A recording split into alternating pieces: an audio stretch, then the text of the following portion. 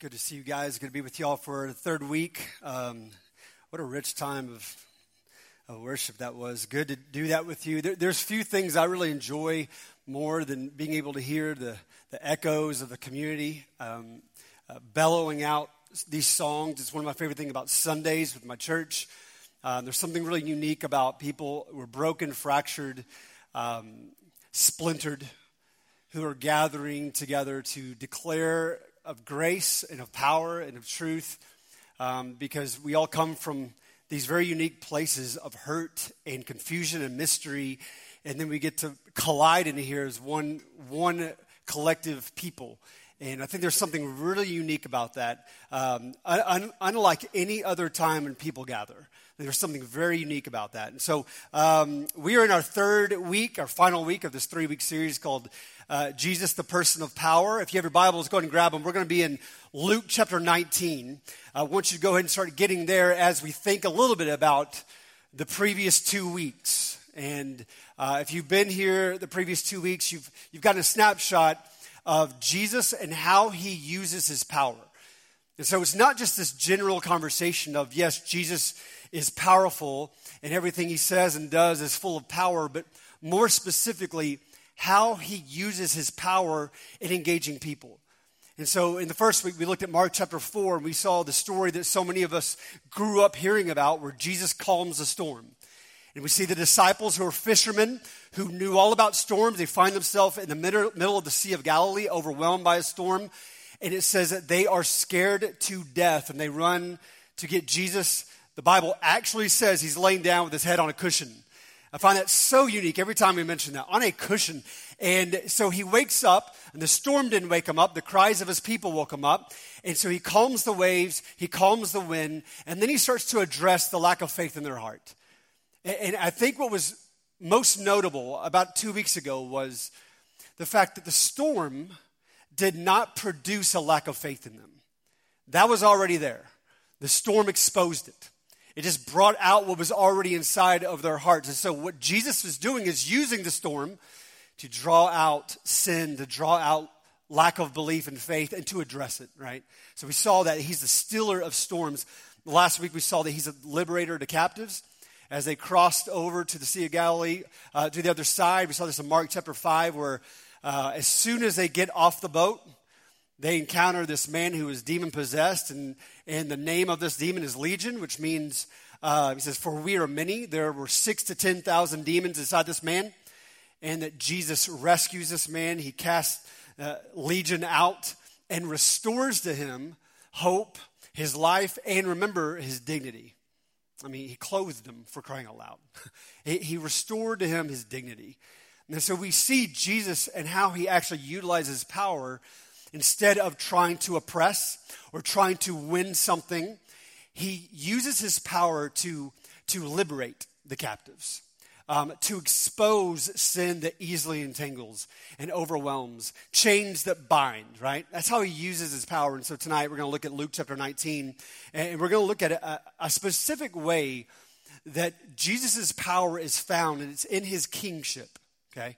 Just his kingship. It's a very specific term and description of who Jesus is for not only his disciples, but how he is to be for us, that he is for us king.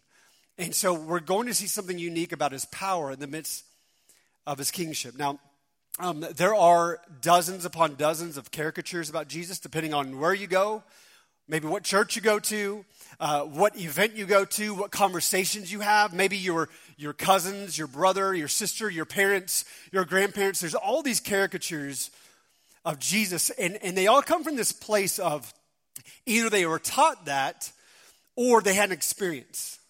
So a lot of the way we view Jesus is based upon what we were taught, what we were told about him, and then experiences we went through that somehow have kind of shaped and formed what we see when we hear the name Jesus, right?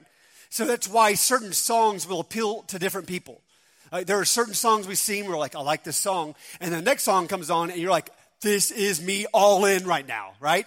And it might be different for different people because of experiences or what you've learned, what you were told.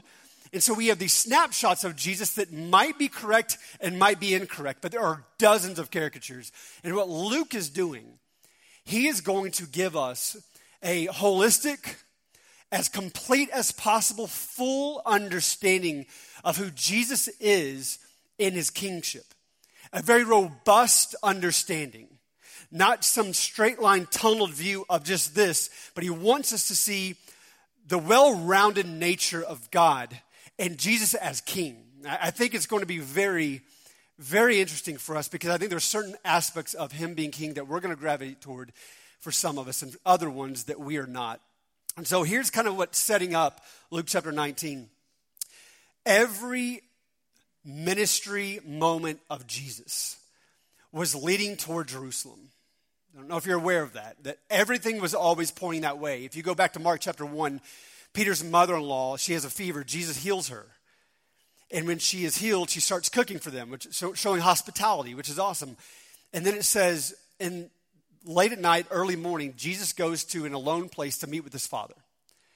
And Peter has been looking for him because here's what would happen if a healer shows up and begins healing.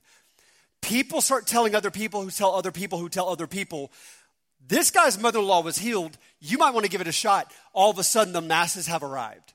So Peter feels this obligation to some degree of, Jesus, you have to come back to my house. There are people that need you to heal them. And Jesus' response to him, it's very unique and interesting. He says, no, we're not going back there. We must continue because there are more that I need to teach too. And it's always made me wonder about how many times we see where Jesus heals somebody, but how many times in order for that to happen, he had to say no. You ever consider that? Like the stories of people where the woman who's hemorrhaging or someone's daughter has passed away. How many requests came his way, and yet he had to actually say no in order to move forward and end in the climactic point of his ministry, which is Jerusalem. Like to get to the cross, he had to say no to things. And just so that's a side note. So if you're a yes man or a yes woman, if you're someone who can't say no, then you actually have the prime example of someone, Jesus, the person of power, who actually had to say no in order to move forward to the journey that he was called to, right? So you see that everything he does, every healing is constantly, it's like he's pressing forward, Jerusalem, Jerusalem, Jerusalem. And then finally, Luke 19, he arrives in Jerusalem. And there's some unique things that happen when he arrives in Jerusalem. And so here's what Luke's going to do. He's going to show us 3 snapshots and really 3 incidents that involve Jesus. 3 different moments in chapter 19 that deal with him and Jerusalem, this climactic scene of his arrival where the cross would take form for him, right? There's these 3 incidents we see. In each of these incidents, we're going to see Jesus have different moods. And that's a weird thing to say because when we hear moods, we're thinking, okay, you're saying Jesus has some mood issues? I don't mean moody like us. We're moody simply because we didn't sleep well or we don't like humans. That's not his issue. His moods adjusted according to who he was around and what he was seeing and what needed to be spoken and dealt with. And so you're going to see 3 incidents where he responds in particular ways so that you and I, when we think about him not just being really good, but our king, we might get a holistic and full, robust view of him being a king for us. Sound good? And in all these 3 incidents, he is going to be pushing back on these common ideas of who he is and who he's supposed to be. You're going to find this out here. Luke chapter 19, we're going to look at verse 28 through 40, where we see Jesus entering into the city of Jerusalem. Verse 41 through 44, where he weeps over the city. Verse 45 through 46, where he cleanses the city. So arrives in humility and a humble nature on a donkey. He cries and weeps over the city, and then he cleanses the city. Let's read this, verse 28 through 40. We've got a lot to cover. Let's try to cram it all in. Sound good? It says this in verse 28 of Luke 19. And when he had said these things, he went on ahead, going up to Jerusalem. And he drew near Bethphage and Bethany at the mount that is called Olivet. He sent 2 of his disciples, saying, go into the village in front of you, where on entering you will find a colt tied, on which no one has ever sat. Untie it and bring it here. If anyone asks you why you're untying it, you just say this, the Lord has need of it. Verse 32, so those who were sent away found it just as he had told them. And as they were untying the colt, its owner said, "Why are you untying the colt?" They said, "The Lord has need of it." It's good to go. Verse 35, and they brought it to Jesus, and throwing their cloaks on the colt, they set Jesus on it. And as he rode along, they spread their cloaks on the road, and as he was drawing near already on the way down the Mount of Olives, the whole multitude of his disciples, this is not just 12, this is the masses of people who followed him from afar, the whole multitude of disciples began to rejoice and praise God with a loud voice for all the mighty works they had seen, saying, "Blessed is the King who comes in the name of the Lord. Peace in heaven and glory in the highest." And some of the Pharisees in the crowd said to him, "Teacher, rebuke your disciples." And he said, "I tell you, if these were silent, then even the stones would cry out." All right. So there's a lot going on there.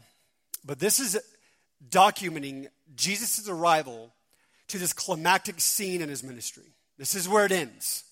All these things culminate into this city with this people in these words and these actions. Now, it says that he's already prearranged his arrival. He's already gone before his disciples and everybody else, so much so that he gave a code phrase to his disciples for them to go get a colt and a donkey, and if they have a question about it, just say this, and it's your magic code, and you get the colt and the donkey, don't even worry about it. Which I'm always intrigued by the other gospel accounts of this moment, and I'm actually very encouraged by it, because if you have an understanding of what the disciples wanted Jesus to be, they want him to be larger than life.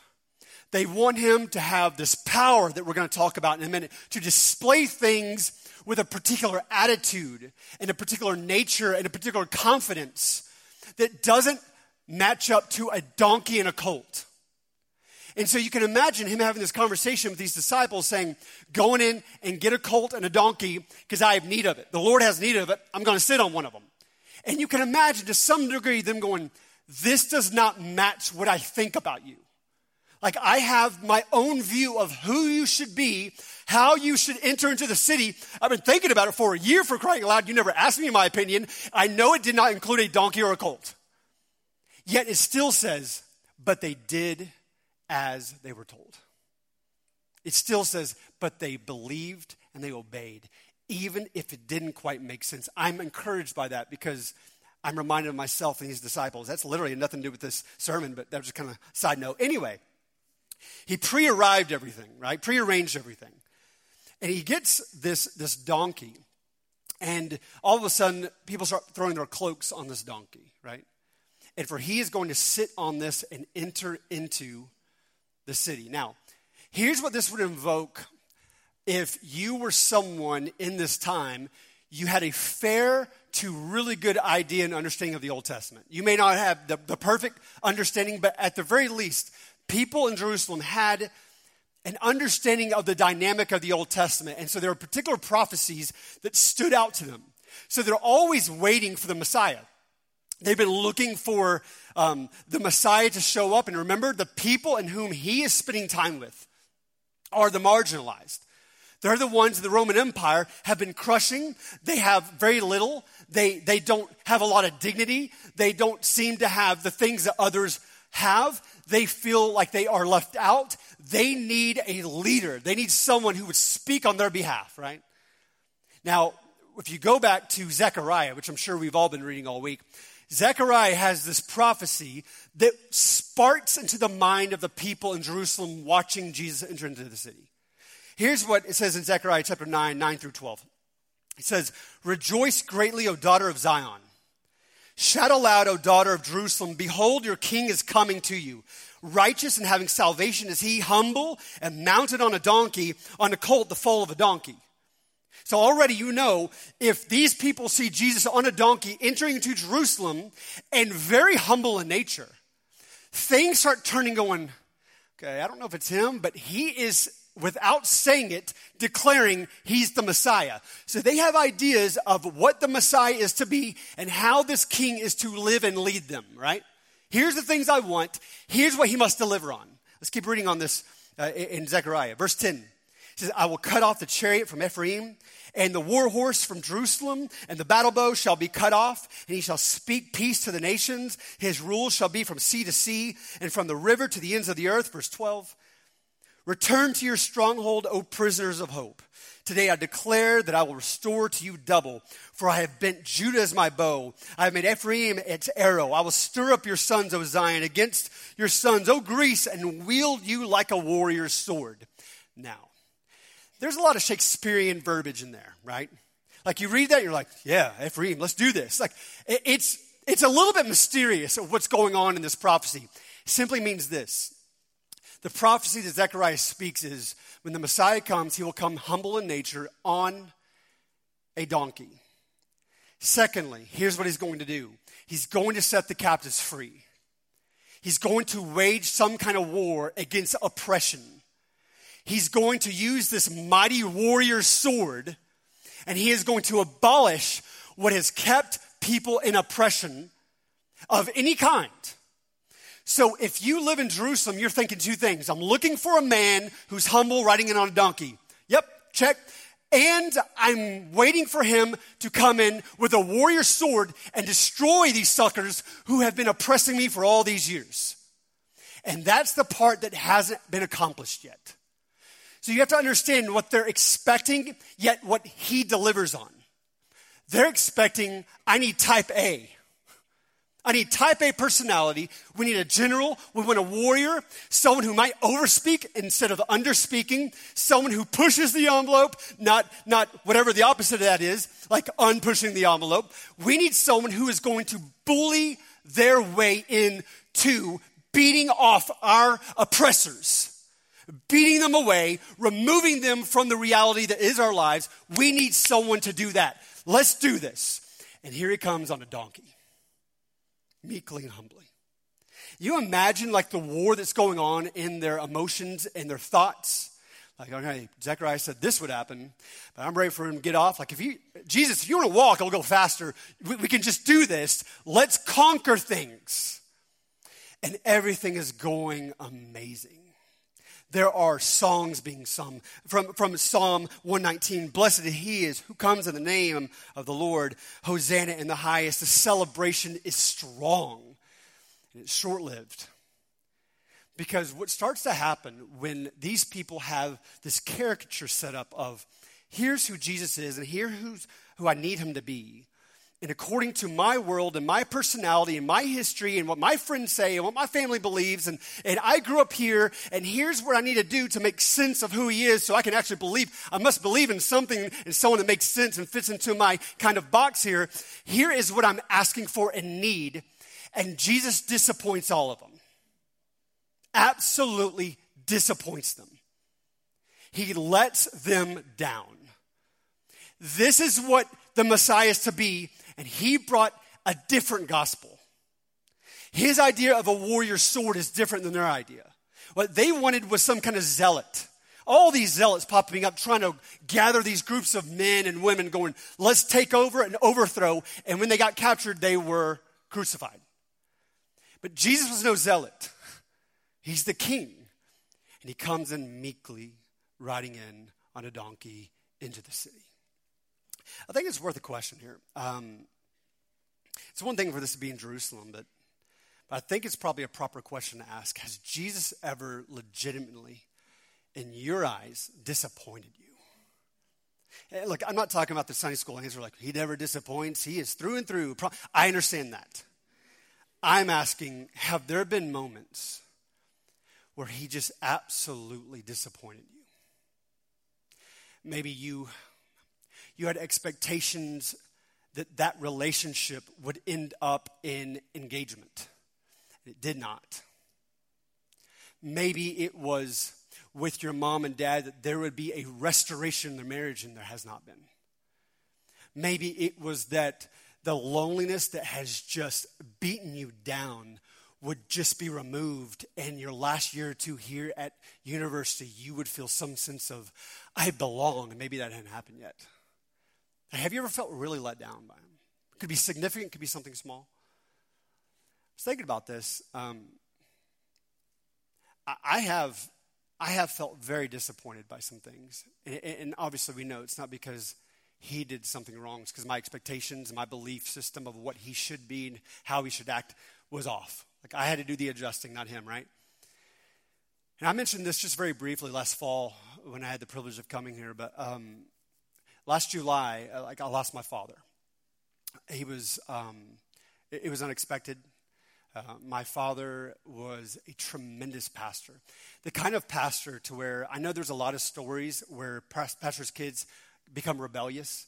He was so gracious, I just couldn't even if I tried.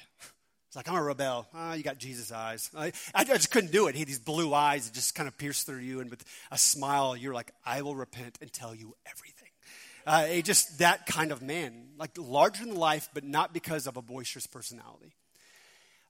He would always come over and he would do yard work at my house. Even when we didn't need it. I'm like, Dad, you literally mowed yesterday. He's like, I just want to keep busy. And he would come out and he would do all this yard work. And this one particular morning, it had been pretty hot. It was July. And my daughter and I had to go get her a cast for her. She broke her thumb, kind of crazy. And we came back and we couldn't find my dad. And we were looking for him and couldn't spot him. And so finally I told her, hey, I got to go to a meeting. Granddaddy will come inside and he'll kind of close things up. You're 11. You can manage the house for a few moments. And so I went out to my car and I opened the car door and I noticed the side gate to our backyard is open, which doesn't usually happen. So peered around and then I could just see my dad's legs and he was just laying down. And he still didn't clue into what was going on, thinking it's hot. Maybe he got some water. Maybe he's just laying down. And as I walked closer, I could tell that something had happened. And it wasn't so much my dad passing that has disappointed me. It was some of the details I feel like transpired then, because I felt very alone doing CPR for 7 minutes. I remember begging, please let them show up because I can't be in this situation any longer. It was also a gift, just so we're clear, because I got to spend these last moments, whether he was alive at the moment or not, I don't know. It was a gift, but it felt like the weight of the world. And the EMS shows up, and they go after everything, and I go to the front yard, and they shut that gate. And it was interesting, as much as I had seen in the last 10 minutes, I was absolutely convinced it was going to be a scenario where after 20 minutes of work, they came out saying, okay, it was close, but his pulse is somewhat normal. We're going to get him to the hospital. I was truly expecting that. Absolutely expecting that. This went on for 15, 20 minutes, and I'm looking at the gate expecting that response. My wife is talking to a neighbor, and they open that door. And they just lay out the thing you see in the movies.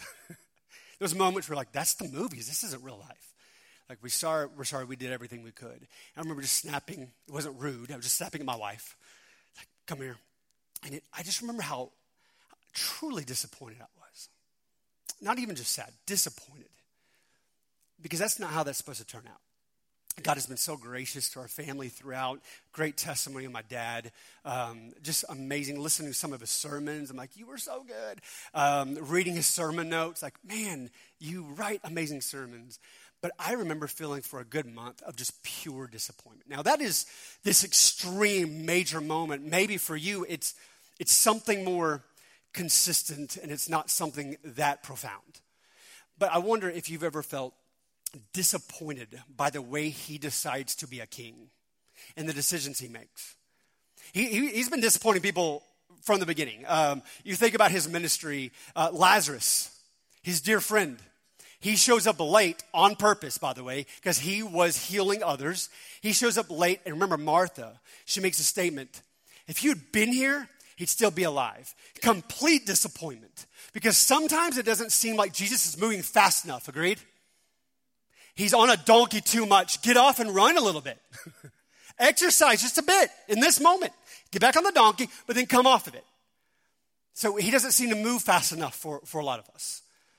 You think about the leper that we talked about last week briefly, about how he touched this leper who, remember, if you were clean and you touched the unclean, it meant you would become unclean and everyone would usher you out of the city, basically. Can you imagine all the utterances from the Pharisees and even the ones around them going, he's breaking some rules here, and this is not what we have in our idea of what the Messiah should be. And we know he's not the Messiah because he's a liar. And so he shouldn't be doing that. He's letting people down left and right. How about the adulterous woman who was probably even set up by the Pharisees? And there's these group of men with stones about to stone her, and they try to test Jesus with the whole scenario of this woman has been found caught in the middle of adultery, like not after the fact, in the middle of it. So the Bible says, Old Testament Jesus, you might know this, that she is to be stoned. You know, just in that humble, I wish I just had the tone. I wish I knew the tone. It's like, okay, well, anyone who's never sinned, I mean, go for it. Like, start hurling that stone. And they all like, oh, he's right. And they drop the stones. Remember how he addresses this woman of the night, right? This woman who is viewed as unclean in so many different ways, and he shows such grace and mercy. Imagine, like, the way that people saw that. He was letting them down. That's not how the Messiah would ever treat someone like that, right? He's been letting people down left and right because we have these caricatures of how he is supposed to behave according to our standards. So that's the first image we see. He enters into the city meekly and humbly on a donkey, and that sounds really good until you want him to do something. Second thing we see is verse 41 through 44. It says this. I'm going to try to move this along because there's so much I'm just kind of cramming. I don't know. Verse 41. When he drew near and saw the city, he wept over it, saying, would that you, even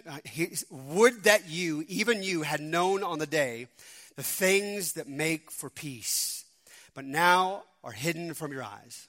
For the days will come upon you when your enemies will be set up a barricade around you and surround you and hem you in on every side and tear you down to the ground, and you and your children with you, and they will not leave one stone upon another in you, because you did not know the time of your visitation. Translation: he weeps over the city because they have not seen the Messiah has arrived. Their hearts are too hard, and they're consumed with themselves. Now, I want you to see, there's a picture of this. What would be the case with the Mount of Olives? There's this one thing it was really known for. As he moves along Bethphage and the town of Bethany, comes around the Mount of Olives, it's known for having this view of the entire city. So you get that image here. He's on his donkey, moving slow. It's not a fast pace, moving slow, and stops enough to look over the entire city.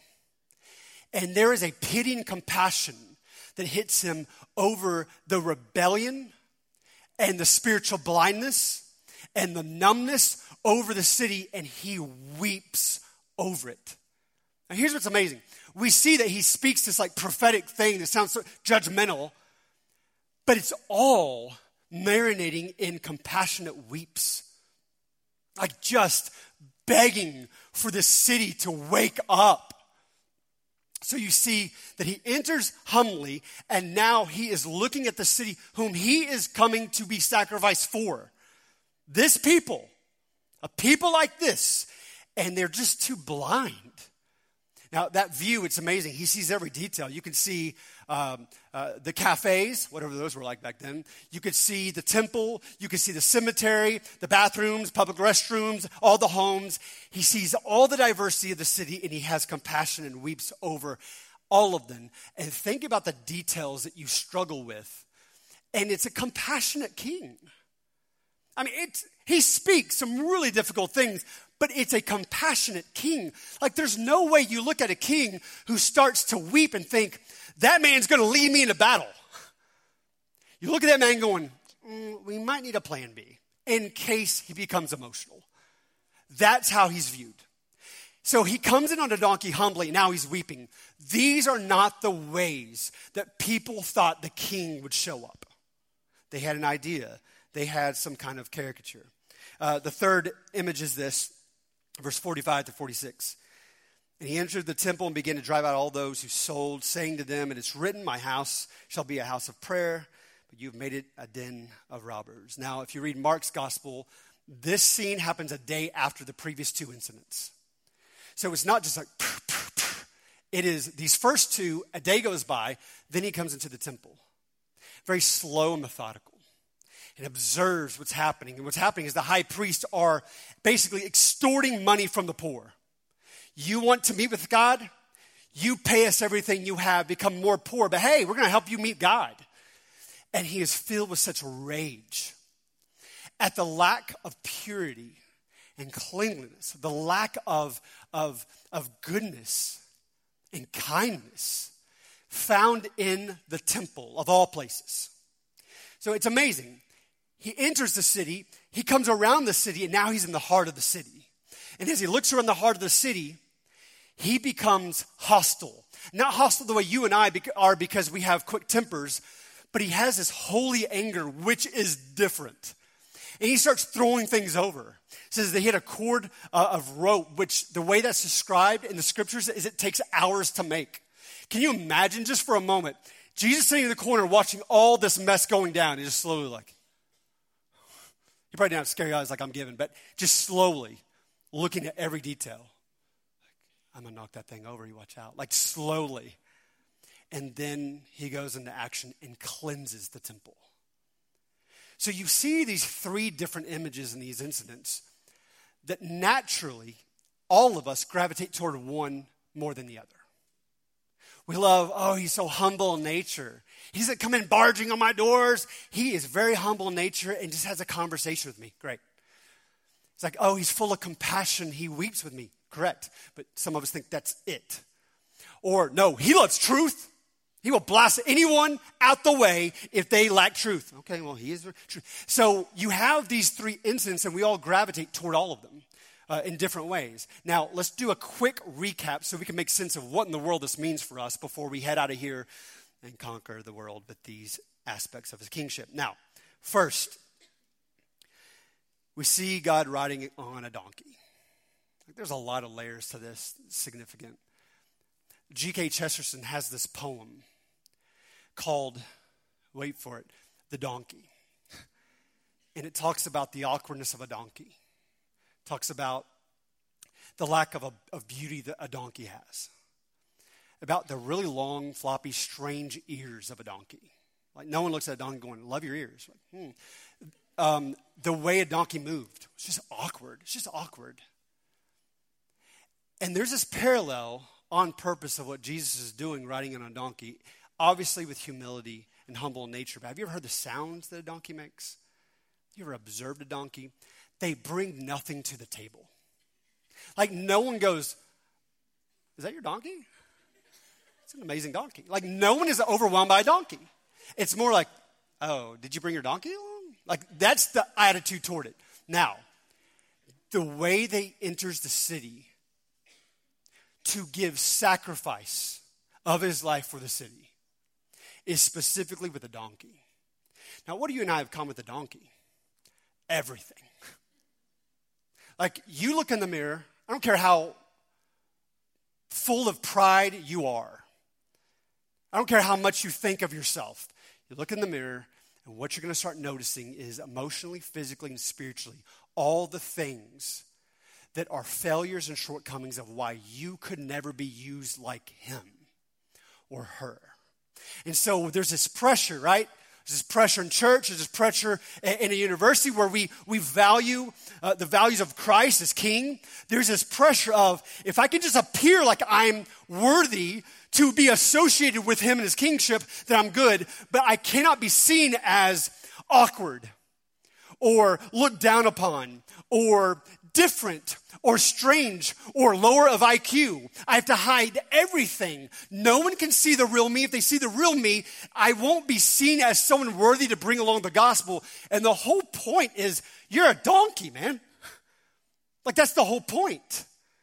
You're awkward. You don't know the right things to say. You don't forgive enough. You're angry. You do passive-aggressive stuff and then aggressive-aggressive. You can't make up your mind. You're a good student and a bad student. You don't love your parents well. You have anger toward your parents. You don't love your roommate well. Like the list goes on. And that's the kind of people that Jesus says, I'm going to usher in my kingdom with them. Not with this person that everyone says, they're amazing. But with the ones who are covered with splinters. Isn't that great news for us? We're stinking donkeys. Like that's a compliment. You should say, hey, just want to remind you, you're a donkey. Like, thank you. Like that's a compliment in terms of the gospel. Secondly, we're almost done here. When we see God in tears, I think it addresses the way we view him. I wonder, your caricature of Jesus, when you think about God and you disobeying him, I wonder what the first image you have of his countenance. Is it one of great disappointment? Is it one of anger, short temper. Like when you think about the ways that you consistently rebel, and you're thinking, okay, how is God seeing me right now? Is your view of him with a large sandal ready to crush you until you do something good?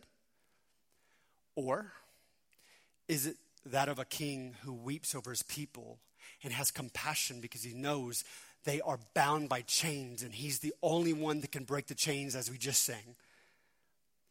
And there's empathy, right? There's empathy. Is that the kind of countenance you see? Because what I'm seeing here is he is a God who weeps on our behalf. He weeps for us. Not without hope, with hope, but weeps for us. When's the last time like you actually were brought to a place of emotionally being spent and weeping over your sin or somebody else's? Like when's the last time that happened? Have you just become so accustomed to certain things where you don't even feel those things? He weeps over these things. Lastly, we see God with a whip. I don't know how else to say that. We see God with a whip. Good news. Before we ever see God with a whip, we see the tears in God's eyes. So we see mercy and compassion before this. And the way the world views him is this, and maybe if you respond well enough, this in compassion. And we don't see the whip until we see the compassion. That's what we see at the cross. So many things happen at the cross, but this beautiful compassion and empathy.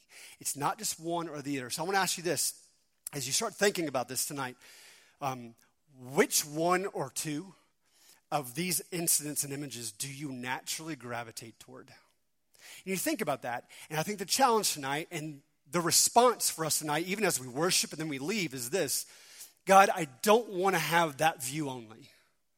Like, I don't just want to think you're super humble and compassionate. I need you to cleanse me and do a work in me, which means you might need to discipline me. Good news about the word discipline is always restorative. It's not the same as wrath. Discipline is not wrath. Wrath is, I'm going to crush you, you're done. Discipline is, this is going to hurt, and it's going to stir up affection for me in your heart because of it. Hardest thing for me as a parent to do. But it's always restorative. So maybe you're sitting here going, you know what? I'm just numb and kind of don't care about my rebellion. Maybe that's what you actually need a better image of right now. Maybe you're this person going, no, he is full of truth. He can just beat me down if he needs to. I deserve it. I'm the worst. I'm a sinner. Horrible. Maybe, just maybe, you need to venture over here a little bit. Say, yeah, he's humble. He doesn't crush you with his humility. And he's compassionate. And he cares for you. Somewhere in there, we need a robust, full view of his kingship. I think it changes us, right? I think it changes us. So here's how we end the series. There's many ways one can use their power. The way Jesus uses his power is not by oppressing, but giving us freedom and hope, right? And so let's just ask him to give us a full view of who he is as a king. See what that does to us. God, tonight, there's just so many things kind of moving in Luke chapter 19. And yet we look at Jesus, our King, and you, by your Holy Spirit, have given us insight to your word that Luke has laid out for us on purpose. That we would see some aspects of Jesus as King. God, I'm asking if we have a very limited, narrow view and caricature of what we believe Jesus to be, would you make us wildly uncomfortable? Would you stretch us so we can be a people who respond to the fullness of his kingship, not just a portion? So God, we're going to sing to you because we don't have a lot of ways that we know how to immediately respond, but we do know this. We want to sing songs that declare who you are. We want to sing songs that declare of how we long to respond to you. So we want to preach what is true about you through these songs. Would we go hoarse by declaring these things tonight? We love you. In Christ's name, amen.